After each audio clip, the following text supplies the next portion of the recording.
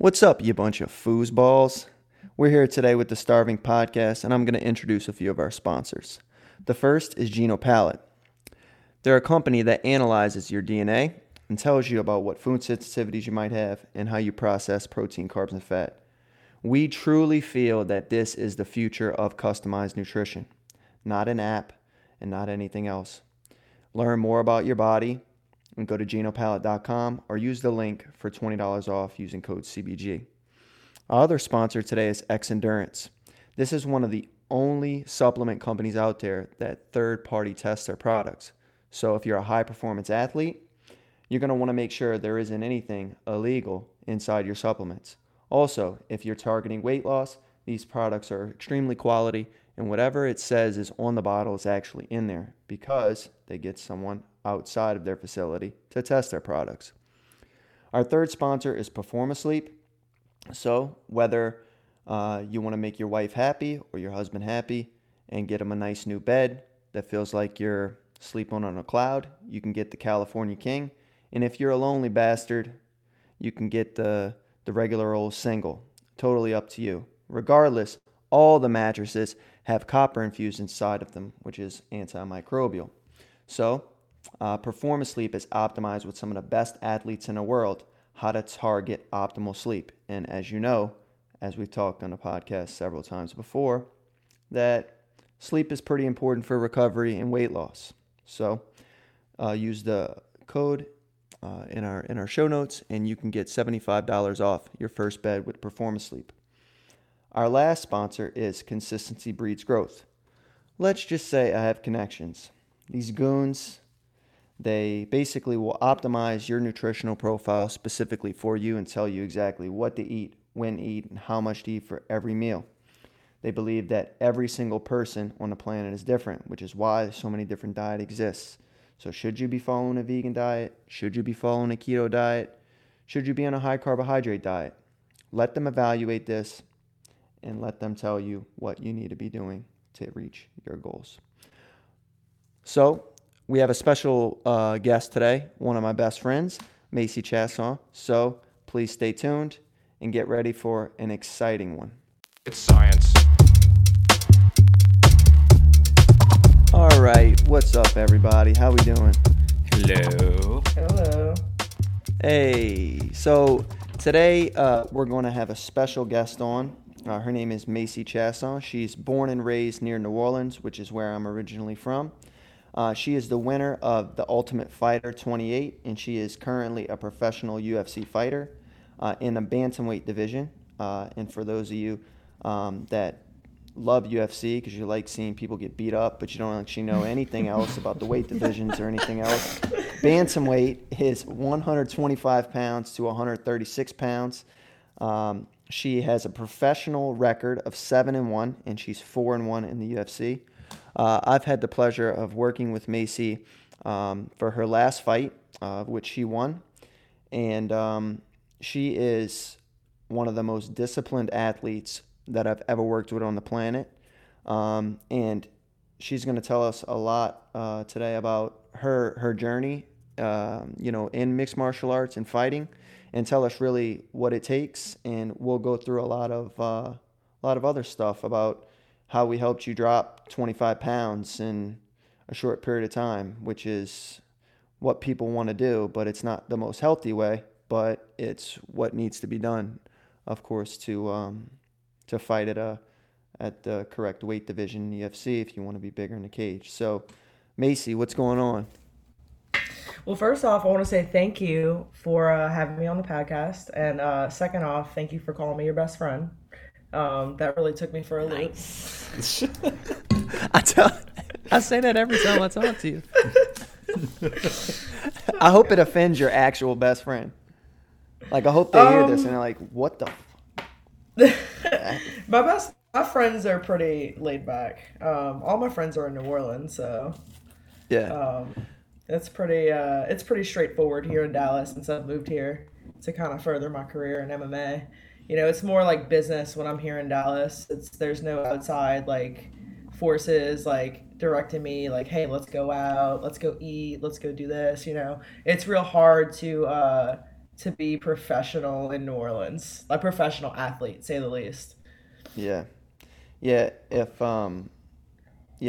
I remember right, Mardi Gras was right after your last fight, Yeah. and you went down to Mardi Gras, and immediately was like, "This is an absolute tragedy. I need to leave here Yeah. immediately." It was awful. It was awful. I left on Mardi Gras Day. I drove back to Dallas Tuesday, Fat Tuesday, just because like my body just was not used to any of that food or being out late and partying, and it just was awful. I just did not have a good experience, and I keep doing it after each fight, and I'm like, I need to go to the beach or something. Like I need to go to like a remote island after I fight.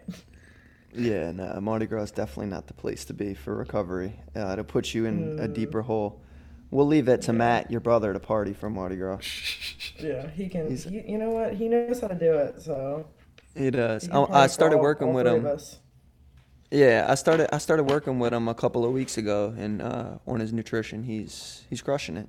He's feeling really good. Yeah. He said he's eating more food than he ever has, so Yeah, he that's texted me good. the other day and he was like, I've already gained a pound and a half. And I was like, dude, you probably weren't eating like enough. Or every time I see his posts on Instagram, I see like a po' boy. I'm like, dude. Yeah, that's not gonna work. Yeah, he sent me some pictures of him, some nudies. Ooh. No, I'm just kidding. But I know you're into that. That's why you're in the business. You want to that's see that exactly Monday exactly. photo. I'm like, give me your pictures, and then I just never text people back. Or you're like stalking people on their Whoop app, like talking about their libido and shit. I You know, stopped answering all the questions on Whoop. I was like, I am not gonna hear any shit from Justin today. yeah, funny Sexual story. activity, leaving it blank.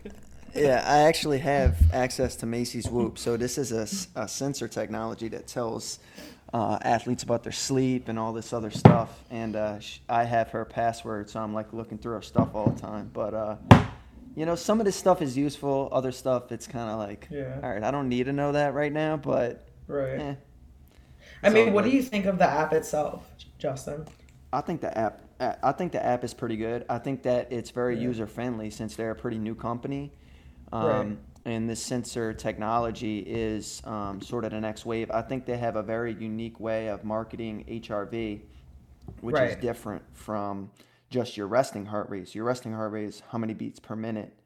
Um, you know that how many beats occur in 1 minute from your heart, and heart rate variability, which is HRV, which is what the app uses to essentially collect data and put together a specific algorithm, is basically what's the distance between each heartbeat for all your heartbeats.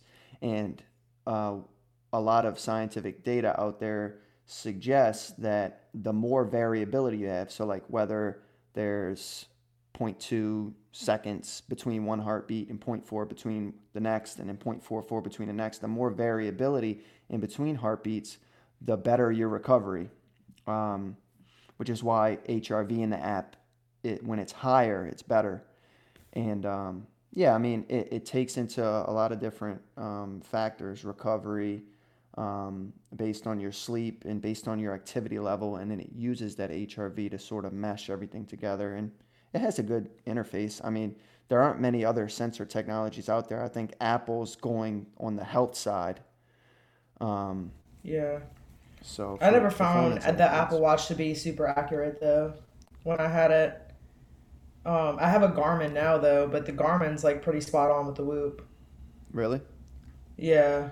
I ended up getting a Garmin like right after my fight just because I run a lot, and it's got HRV. It measures like your stress level and all kinds of stuff. So it's pretty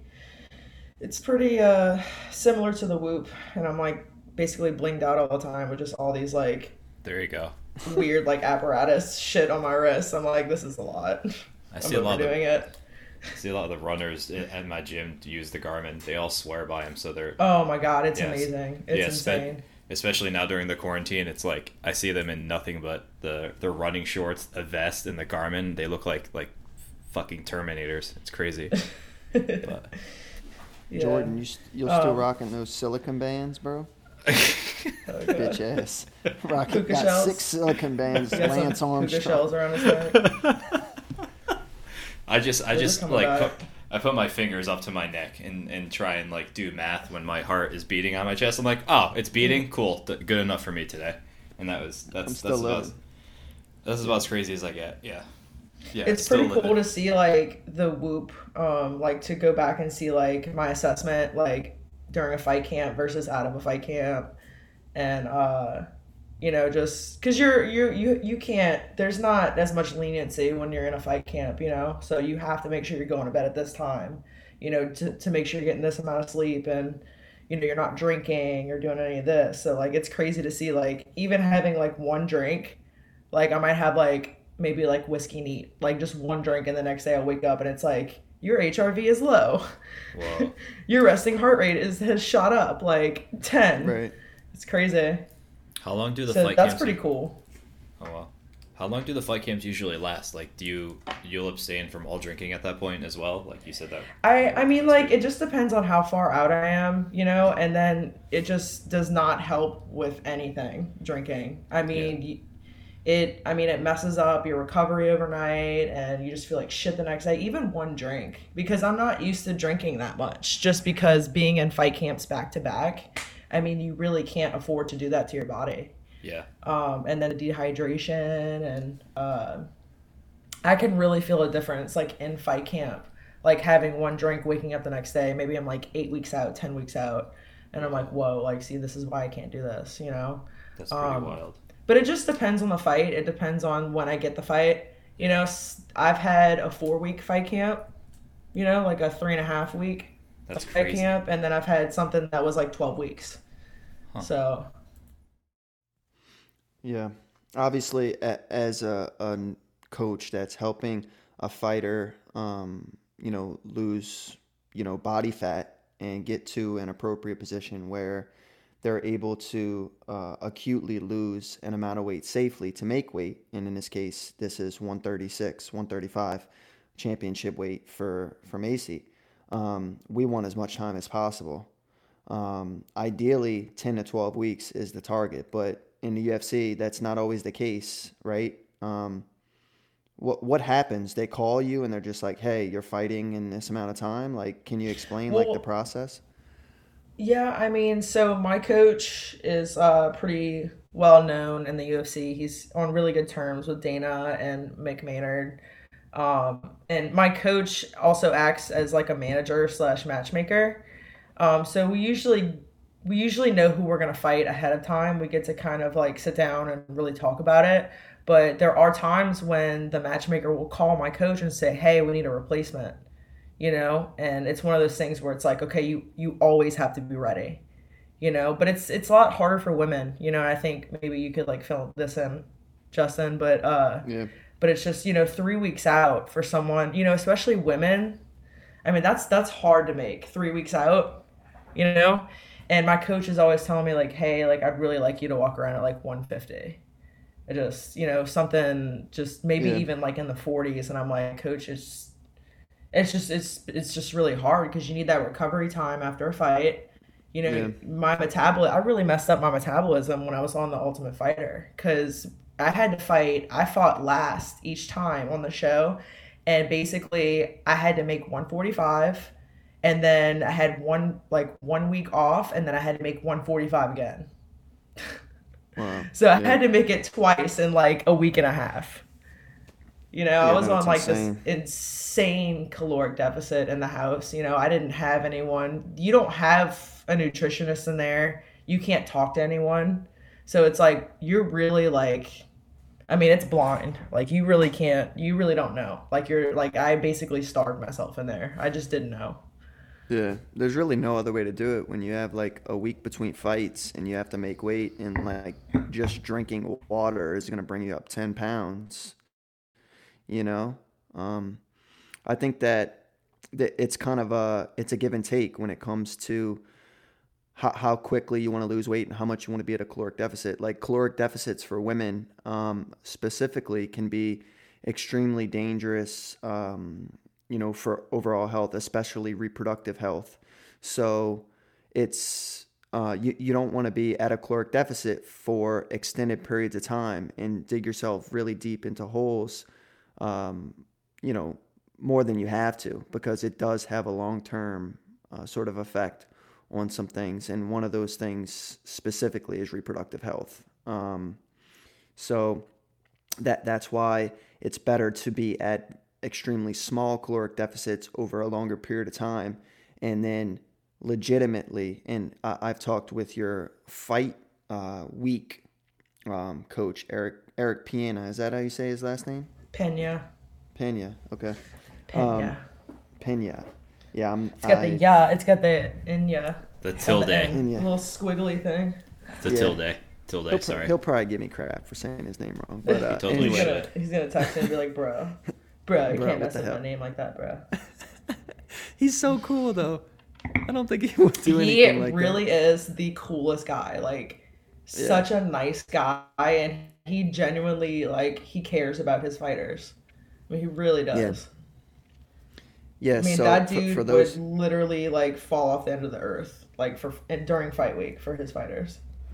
Yeah, that's amazing. Yeah, his devotion, I really got a good sense of that working with him for your last fight. So basically, the way that it works for our audience is I worked and work with fighters, specifically in this case Macy, for her fight camp, and then she works with Eric for fight week. So we're trying to get her at a good targeted body weight so that fight week, when Eric works with her, things are a little bit easier. And this is where you really want to, during fight week, avoid losing massive amounts of weight and being at an extremely large caloric deficit for extended period of time. And I think, I mean, you can speak a little bit to it, but you said this was maybe one of your easier weight cuts this last time that you fought. I mean, weight cuts in general are stressful, especially like with me, because I've never, especially because like you and I were working together for the first time, so like there's always like, because you don't know the end result yet, especially working with someone new. So like I always like had that nervous factor, and I've always had really hard weight cuts. I mean, like insane hard weight cuts, even at 45 when I was in the house. I mean, just really bad. And so that kind of puts like this PTSD type thing on you, where you're like, well, I don't know, like, even though it's going well, like, I don't know, like, how fight week's gonna go. Like, I'm gonna end up like staying in the bathtub like for 24 hours, like you're stressed out no matter what. And honestly, like this weight cut, like I was the most well-fed out of any other weight cut. I was eating more carbs than I had ever eaten before, even during fight week. Eric's like, I'm gonna feed you some potatoes, and I was like, what?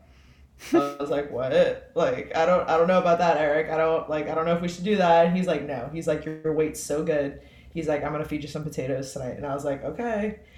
And it's just like trusting the process and trusting my nutritionist, and I mean, I've worked with nutritionists that kind of knew what they were doing, but not to the extent of like Justin, so eating carbs the week of. And then when I actually did like my weight cut, it was the easiest weight. I probably spent 45 minutes that morning and I was on weight. I'd never made actually 135 until now. And any other weight cut that I've had at 135 was like I made like the marker at 136, and it was like a struggle. It was a really bad struggle. Yeah. What weight, just for our audience, what weight are you typically cutting from like before you start fight camp? I don't know where was I at last time, Justin? I think you were close to 160, but now I think you sit lower because we've helped the metabolism. We lost long-term body fat, I think. So I think you're in a position where you sit a little bit lower, which is, it's a good thing. Usually I'm like 160. Like, I guess like if I was really like kind of, cause like when I, like in June or July, I've had a lot of traumatic shit happen to me too, which is always like put your stress level up, and that's awful for a female fighter. But because like a crane fell through my apartment in June, and then I ended up fighting in September, and and So I mean, I'm just eating way more now, and I'm on such a good meal plan now. I'm so well fed, and I'm sitting way lower. Like I'm at like 156 and a half right now. Yeah, that's perfect. I think we actually, especially when we were regulating the metabolism, and you were eating a lot more food than you were used to, you actually put on a little bit of lean muscle mass too, which makes the weight cut easier. So the the the reason that is the muscle holds on to glycogen, which is basically you know a polymer, let's call it, of glucose, which is from carbohydrates, and it's stored in your muscles to provide your muscles with energy. And for every gram of glycogen, your your body holds 3 grams of water. So you can imagine that when you're doing the week fight week and you're trying to lose water acutely, so in a really rapid amount of time, the more muscle you have, the more water you're able to lose. So I think that's a huge contributing factor. The two contributing factors was the metabolism was significantly increased, and we were giving you more food and even carbohydrates late in the game, and then two, the increased amount of muscle mass. So Yeah, I noticed that I had a huge increase in muscle. So I mean, even like, because my coach always likes to film us coming out of the cage like after a win, and he was like, "I want you to look at this video," and it was like a video of like my back, and I was like, "Holy shit!" Like, I definitely like was like so much more lean this fight camp, and it's just insane, and it's such a relief too, knowing that you're gonna be okay, you're gonna make weight, and you're not gonna starve yourself, or you don't have to be uncomfortable to do it. yeah, you don't want to be worried about that. Like you're about to get into No. a fist fight in a cage, Literally. like not like an open field, like when I used to fight in high school and I was a tool. Like it'd be an open field, and if you were getting beat up, you can start to run away a little bit, and then go fight someone else or come back. In a cage, there ain't no running away, and you're about to get in there with someone who is also highly trained. You don't want to be Right. worried about your weight cut right before, Yeah. and the factors, as you said, like this PTSD that you get from the weight cut of, just, any traumatic event, people can, experience PTSD the next time that they have to do that. And you don't want to have to go through that. So I'm glad that, I was able to come in and provide some insight and stuff. And I'm excited to continue to work with you on all your fights towards the strap. I think I'm really grateful that we connected. But I also want to talk about your journey into mixed martial arts. So like did it start off as like something you always wanted to do, or was it like, oh, you know what? Like I think actually I just like watching people do this and I want to do it, or were you like, no, like I want to go beat some people up because I'm just like this pissed off teenager? Like what where Yeah. where was your head at when this started? Well, I grew up in the streets and I was a Crip, so I ended up, wanted to jump into MMA. Well then. Well No, then. All no. right. No, it's actually really funny because I just picked up some like really big sponsors, like a huge endorsement with this awesome company called Dex Imaging, and they really just they want to help, children and underprivileged kids and stuff like that. So anyway, I won't sit here and talk too long about them. But anyway, when I met the CEO, whether or not they didn't know if they wanted to sponsor me or not, and this is a huge endorsement. I mean, this is like a multi-million-dollar company. And the first time he met me, he had a huge smile, and he was like, "This was right before my last fight. I was cutting weight, and he was like, 'You are not what I was expecting.'" And I was like, "What do you mean? Like, did you think I was gonna have like a teardrop like tattooed underneath my eye, like scars all over my face, like just real hood?" He's like, "No, you're just so well spoken and you're pretty and this and that." And I was like, "Well, thank you." I was like, "That means a lot. Thank you." Yeah. But no, I mean, I had an awesome childhood. My parents are amazing. I grew up in a great neighborhood. I grew up like kind of near Bell Chase, in a gated community, and I think I I kind of give credit to my brother because he like, he like picked on me so much growing up that I just wanted to rage when I got like close to 19. But no, I right out of high school, I went to the University of New Orleans, and I played sports my whole life. So I was kind of just always been one of those like really competitive people, no matter what it was. But I never really like stuck to sports like I did when I like got introduced to martial arts, and it was just something about it. I mean, like it's so therapeutic. I don't know if you guys have ever like taken a class or like punched something, but it's really therapeutic. And I kind of did this like self defense called Krav Maga for about a year, and I ended up becoming like a certified instructor. Did all this stuff and ended up teaching for like 7 years at this Krav Maga place. But about a year into that, I realized that you can't really like compete in self-defense. Like you can't just like pick up a chair and like hit someone, or like you can't just like Free kick country. someone in the balls, you can't like just like poke someone's eyes out like competitively. You can't do that. This is America. Come on. You can do whatever the hell you want, honestly, but Living in the wrong place. competitively like sanctioned, yeah, you can't be biting people and shit. I don't know. Mike Tyson did that though, right? Didn't he like bite someone's ear? Evander Holyfield bit a Yeah. little chunk right off his ear. But anyway, I mean, I ended up training at this small gym a year into kind of that self-defense, and I didn't know what the hell I was doing, honestly. I was like, I just want to try and compete. I had this urge. It's something that I just really like enjoyed doing. And my first amateur fight, I had no idea what the hell I was doing. I was in there. It was a 145 fight. Like the ref says go, and it was Rich Clemente. Rich Clemente was a former UFC fighter, and he was reffing our fight, and this girl just like runs at me, like, and I was just like, oh my god. So like I just started jabbing. Like all I threw was jabs. Like it was like I didn't know how, like, what else to do, and I honestly TKO'd this girl with just jabs. But I had no idea like what a TKO was. Like I was just hitting her, and like she fell, and Rich Clemente like did the little like hands out like, okay, fight's over, and I just ran back to my corner like ready to go again. I was like, okay, we're gonna go again, right?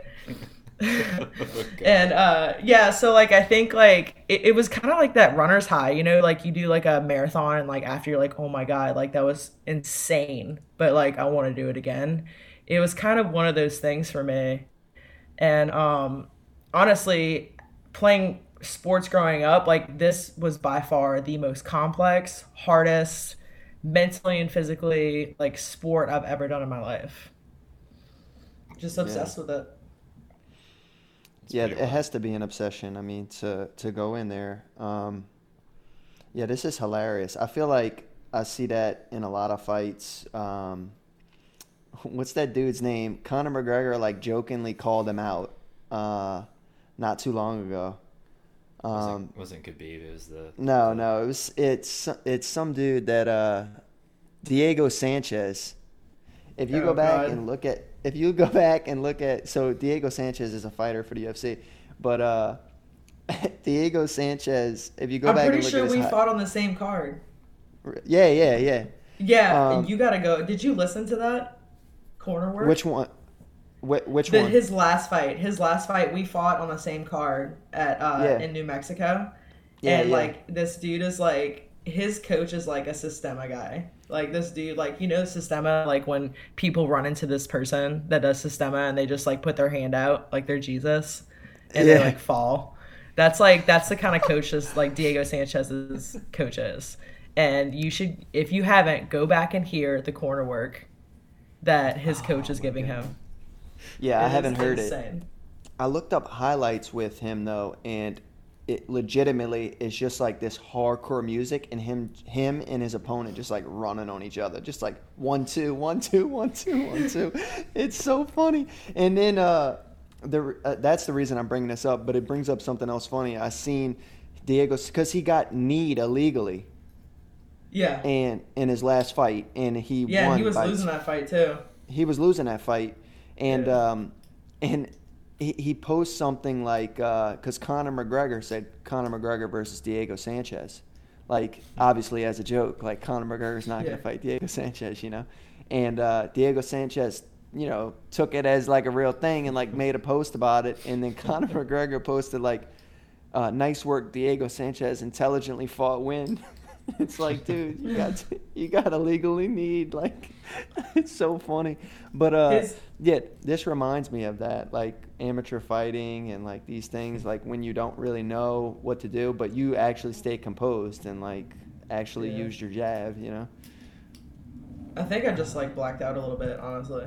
Like if you go back and look at like the pictures of them raising my hand, it looks like I'm looking like into the abyss. Like my eyes are huge. I'm like in shock. Like, oh my god, I did not realize like an MMA fight was gonna be like this crazy, like this violent. Like, what did you expect? I mean, yeah, there's nothing, I think, unless you've been in a fight and then you take it to the exponential level of being in a fight in a cage. I mean, the only thing, I've never been in a fight. I remember one time in a rugby game, I called this guy out because he kept hitting some of my smaller players, and I said to him, if you do that again, I'm going to lay your ass out. And I blacked out, and then I just remember punching one of my teammates because they picked me up off the guy. And I was like, oh, okay. Shit. Yeah, Punched the and wrong guy. well, I just kind of I like I said, I just blacked out and went after the kid, Yeah. and that obviously that's not the way when you're going into a cage fight. Like you just don't do that. But that's the thing I've enjoyed about reading up and watching highlights is that the amount of skill and like surgical precision that you have of just seeing an opening and then having to like either rip somebody's leg off or hit them really hard to make them go back. It's incredible. So I can't imagine how like all the training that goes Yeah. into it. It starts to become like masked a little bit because Mhm. when you start fighting someone who's high level like you, it can really start to like some people will look at it and be like, wow, this is a boring fight, and it's like, well, actually, like both of these people are really highly skilled, and it's harder in that sense, For sure. I think I like it almost to like a chess match. When you Oh, have God, people yeah. when you have people that understand something. It's like when like if you grow up in the US, how everybody watches baseball or football and you can kind of get the understanding of it, but when you show somebody that's never seen the sport before, they're like, why are they stopping every 10 seconds? Why is this taking Right. so long, Right. Yeah, for sure. Unless you're a coach or a fighter, you really don't understand what the hell's going Oh, on. Like God, I'm no. with my buddies, No. and I'm like, oh yeah, like he's guard, he's got him in guard. I don't know what the hell I'm talking about. Like Uppercut! I'm like, The dude's all the way across the cage. You're like, uppercut! Yeah. I love the guys. They're like, if I was in there, like, no, just shut up. No. Yeah, but that's what because everybody thinks that they can relate to it more than they actually can. But the reality is Yeah. like they're looking, like one fighter's looking at the other fighter's movements. They're seeing how they're feinting. They're seeing like it's a lot more than just like take the person down and submit them, or oh, you missed that opportunity to hit them there, or whatever it might be. So it's just hilarious. But I think that it's very, very difficult, at least for me, to even imagine getting in a cage with someone that I'm not like angry at. Like Right. that's insane. I think like based on Macy, your mentality and stuff, you're not like, oh, I'm gonna get myself angry at this person by making, which a Right. lot of UFC fighters do. They're like, I Right. need to get angry because it's gonna help me prepare for this fight, and this is why they talk shit, and it helps with Right. promotion and everything else. Well, for But, some like, people, it's like it might be personal for them, Yeah, especially sure. like the Khabib and McGregor type thing. yeah, But I always like I internally like want to hurt someone. Like I'm not like angry at them, but I'm like, well, we're both going in there and like we both have the same idea, right? And like you want to take away what's important to me. So like that's kind of the way like I hype it up in my head. Like Yeah. I've never ever been angry at like my opponent. Like I'm always like super respectful, like nice, you know. Unless they have a problem, but I try to stay composed, but I get hyped up because like it is the name of the game. Like I'm competitive as hell, and like when I go in there, I'm like, you want to take this away from me, like, so I'm not angry at them, but I definitely try to hype it up a little bit. That's just kind of the way I am. yeah, that's a good way to do Yeah. it. That makes sense. And if you're, also like I think that as an individual athlete, there's a lot that goes behind like people depending on you. Like you Right. hired me as your coach, you have Eric as your Right. coach, you have your other coaches that you work with, all of your, your sparring, your wrestling, and all these other things. And Right. a lot of time and stuff is going into this, and you put a lot of time. You're the primary person putting in that time, and you want to go in there and showcase all the work that you put in. And I think that that's definitely has to be a part of it for individual athletes and why they're able to do this. But for someone that you know freaking yells when he's getting a tattoo, I can't even imagine going in there and like getting my nose broken and still being able to fight after. Like that's just, it's insane. Yeah. I guess hard times make hard men, but I don't have to be hard, so why the hell? But you do have to train for those situations, because like ever since Yeah. I've moved to like Dallas and came to Fortis, like my coach Safe, he knows like it's war in there. He talks to us like every night, like before and after practice. He's like, it's war. Like no one gives a shit about you. Like you're going in there. He's like, you break your hand, you do this, you do that. He's like, you keep fighting. And it's kind of like he puts us through like the ringer. Like we go through really hard like sparring sessions. And he'll even stop like everyone else from sparring to watch you spar, to kind of like intensify like that moment, because that's what's going to happen when you go in the cage. Like people are judging you, people are watching you, are you going to be a little bitch about this or that, or are you going to keep going, so I really Yeah. like that he puts us through like that mental state all the time, because it's never going to be a perfect night. I mean, you're not going to have a perfect night. You train so hard 12 weeks every single day for this one night where you're going in the cage for 15 minutes. It's Yeah. never going to go your way. Yeah. So you got to fight through adversity no matter what. And I mean, this last fight, I was in such good shape too. And I didn't realize like the elevation, like it was like 6,500 elevation in New Oh Mexico. wow, that's I not did not. nothing. Yeah, I did not realize like that was gonna like kind of like be a factor, but I was in such good shape that it really didn't. I mean, I could feel it for sure, but and like I said again, like it's one of those adversities you have to fight through. Like you've prepared, you come this far, like no matter what, you can't let shit like that stop you. It's all in your head. Yeah. Yeah, I mean that all of that I guess supersedes like not having confidence in the ring and stuff like that. I mean, you showcased this when you fought one of your good friends in a tough finale, right? I mean, this was Yeah. somebody that you knew, and Right. you had to go in there and win if you wanted to be the tough winner, and you did it. But that it's not that the friendship wasn't important to you. It's just that you've also been working really hard, on your career as a fighter, and this is the opportunity you've been waiting for. How can you not go in there and give it your all? Yeah, and I think it just depends like who it is, because like Panny and I were really close on the show, and we were on the same team, and this was for the tough finale. I had to fight my friend Panny, and she she's always been like a go-getter, like she's always been down to fight. Like she's never been like that type of person that talks shit. She's just like, let's go in there and do the shit. Like let's go in there and like fuck each other up. Yeah. So she's always had that mentality, because it's like at the end of the day, it's a sport, it's a competition. Like like when in the NFL, people are gonna play their friends all the time. They make a good Right. play, you help them up, you're like, all right, good job, bro. Like so it was like when we got in the cage and we were looking across from each other, we just started nodding our heads like, let's fucking do this. Like let's put on a good fight, And Yeah. I think it's like it's just one of those things. So Yeah, you're an entertainer too. right, exactly. Yeah. And after, and I knew like it's also weird in a sense that exactly like each other's style, because we trained together.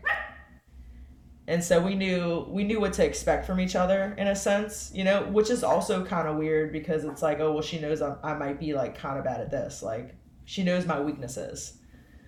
So second round, I got a second round submission on her, and right after I submitted her, I just hugged her. Because we both trained like our whole life to get to this point. Like this was our way into the UFC. It was a big moment for both of us, and I didn't want to like celebrate and take that moment away from her. Yeah. So respectful, but we were both down to fight, and I just know like if I would have lost that fight, she would have been the same way, like super respectful. So. Yeah, it makes sense. Absolutely. Yeah. So I know in the midst of this COVID stuff, it's crazy. You're not sure, but when do you anticipating fighting again? Do you have anyone in mind that or someone you've talked about with your manager / coach that you're looking to fight? Yeah, I mean, we haven't, we definitely we wanted to fight Nico again since Nico pulled out of the last fight and I got a last minute replacement. But I mean, at this point, we don't really know like her intentions. Like I don't want to have to try and like rematch up with someone who has no intention of fighting me anyway. It's a waste of my time, And I'm trying to work back down into the rankings. I'm 11 right now. Like I want to get down in like top 5, and it's just that's not going to help. So, I'd like to fight someone below 10. Try to move up in the rankings, and we really just don't know right now. I mean, I'm pretty sure they're still going on with UFC 249, April 18th, and we have we have a few guys that are fighting on that card from our gym, like Uriah Hall. That's and awesome. Ryan Spann. Oh So I mean, the problem is that we can't really, unless you've like quarantined with your partner, like you can't really, like how are you supposed to train? Right. How are you supposed to fight? How are you supposed to grapple and all that stuff? Yeah. But I would imagine as soon as this is all over and they lift the stay at home, they're going to start cranking out fights left and right. So it's kind of one of those things where we need to just stay ready no matter what, do our best to train by ourselves and be on our nutrition and stuff like that, and just be ready to fight 3 or 4 times like in this year. Yeah, they're definitely going to try to make the best fights. So, yeah, hopefully you can get a top 10 opponent next. I mean, you've won a number of fights now. I don't see why not. And there's a lot of... I don't see why not either. So. Yeah, I think there are a lot of good opponents for you in the top 10 that you're extremely competitive with. And, you got to keep elevating. So, that reminds me, I have to send you your new nutrition plan. So for the listeners, after a fighter's done with their fight camp, they typically in their fight week and their fight, we typically put them on a reverse dieting phase. So we don't want them gaining all the weight back that we just helped them lose immediately. Mm-hmm. There's a lot of reasons for that, and I won't go into the science today, but we're slowly adding in more calories.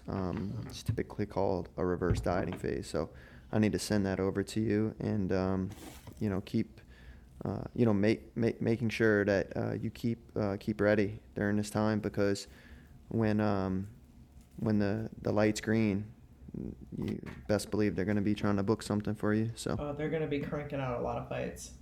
Yeah, that's for sure. Yeah. Yeah. All right, so that was awesome. I had a really great time talking to you about your experience as a fighter, some of the mentality that goes behind both getting in a cage with someone and also your fight camp and your fight week nutrition. And I'm looking forward to continuing to help you. So thanks for coming on today, Macy. It was awesome. Yeah, thank you. No, thank you so much, guys. I really appreciate you guys taking the time out of your day, even though I know you guys aren't really busy right now. So Hey now. No, it's all good. We had a great time. So, all right, if you would like to work with any of our sponsors or to get discounts on any of those products that we mentioned in the beginning of the podcast, please check our show notes, and please subscribe with your preferred podcast app. This is the Starving Podcast, and we are out. Bye. Peace.